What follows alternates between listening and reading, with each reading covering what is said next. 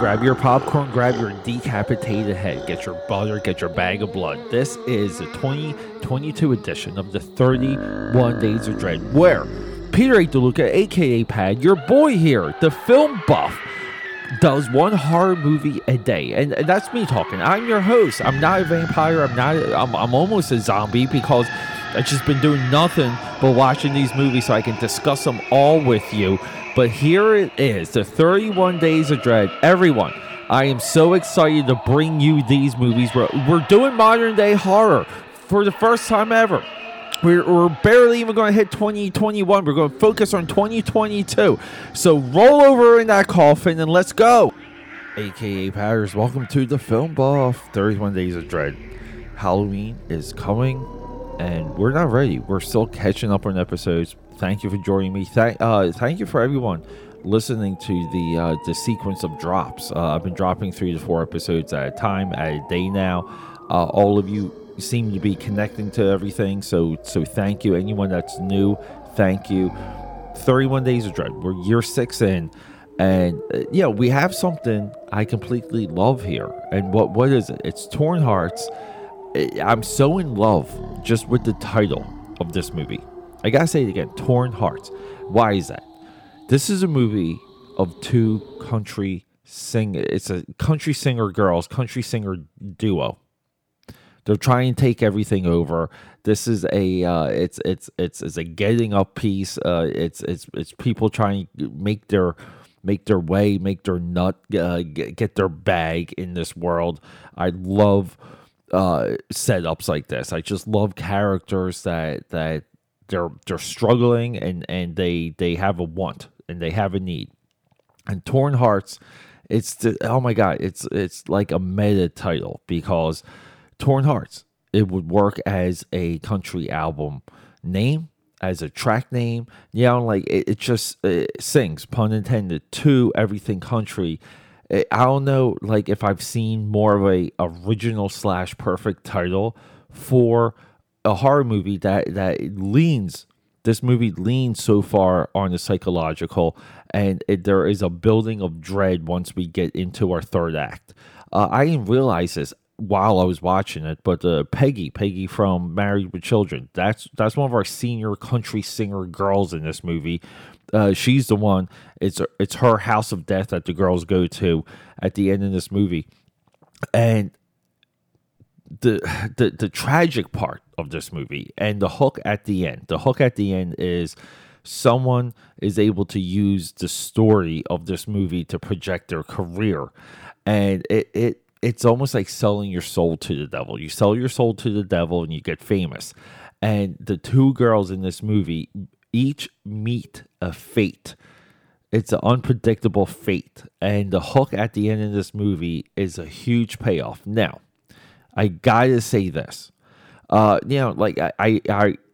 did this episode before. I already recorded this episode. I deleted it because I was talking about the director a little bit too much. We're just going to leave the director out of this. And also, in that episode, I just went on way too far with some of this discipline of the 31 Days of Dread, or where, I feel like every movie I touch, I have to finish watching and discuss. So part of that is still true. So I started this movie. I have to say, the people in this movie, the characters themselves, the characters that are portrayed, they're freaking fun. They're interesting. They're goofy. They're stereotypical. Nothing special, but they're just fun to witness. It's still not enough. And this movie has a chugging, slow start. You drift. You're disinterested, but once it ramps up and once you kind of realize a little bit of what these girls are trying to do and what they're willing to do to one another to become famous, to become known, to be a worldwide name, to have everyone know their song, then we get something fun. We get something interesting. Some of the shooting, some of the shot selection, some of the blocking for this movie, it's there. The violence is there. Great shotgun deaths, like really cool shotgun deaths, like at the end of this movie, and we build into this like Dolly Parton, country air, like country queen type world, like a little bit like a Graceland. Once you become a famous country star, like you live a certain way. Really cool.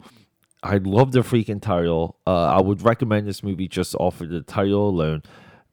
Brought to us by Blumhouse. Like Blumhouse, it doesn't always hit it out of the park, but they're hitting singles and doubles and triples.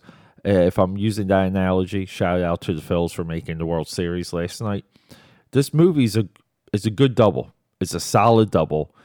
I've recommended it. It's available on Epix. Previously, I said it was available on Amazon. I made that mistake. Thank you, Amazon Cube, for populating things in a confusing manner. Thumbs up. But no, Torn Hearts. It's on Epix. Check it out.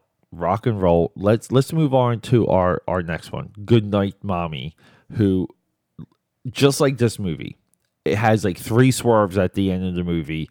Awesome.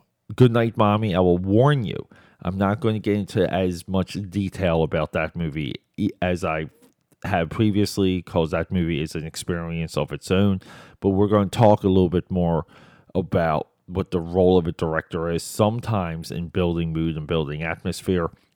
And this movie, it starts off like a Hallmark movie, but it builds into dread. It builds into a heavy feeling. That's the artistry of the director, of knowing exactly how to build it. Exactly, you're editing the movie as you go along. Like, what you're getting from your actors. There's skill there. So big shout out. Torn Hearts, can't recommend it enough. I loved it. Let's go. The future of film is horror, and thanks for all of that, everyone. Thanks for hanging out with me. Getting back to my point there, the future is horror. The future of cinema is horror. So everyone here, and I've never ever in all these years, I've never made this request, but everyone that we highlight, every single filmmaker, male, female, ghoul, goblin, you know the drill. But check them out. Find them on a streaming platform. I usually highlight how I watch these movies on which platform, even if I rented it or bought it, so you guys know a little bit of the price range. It's important that we support all of these movies and all of these filmmakers, because they are the future. The future is horror. Thanks for hanging out.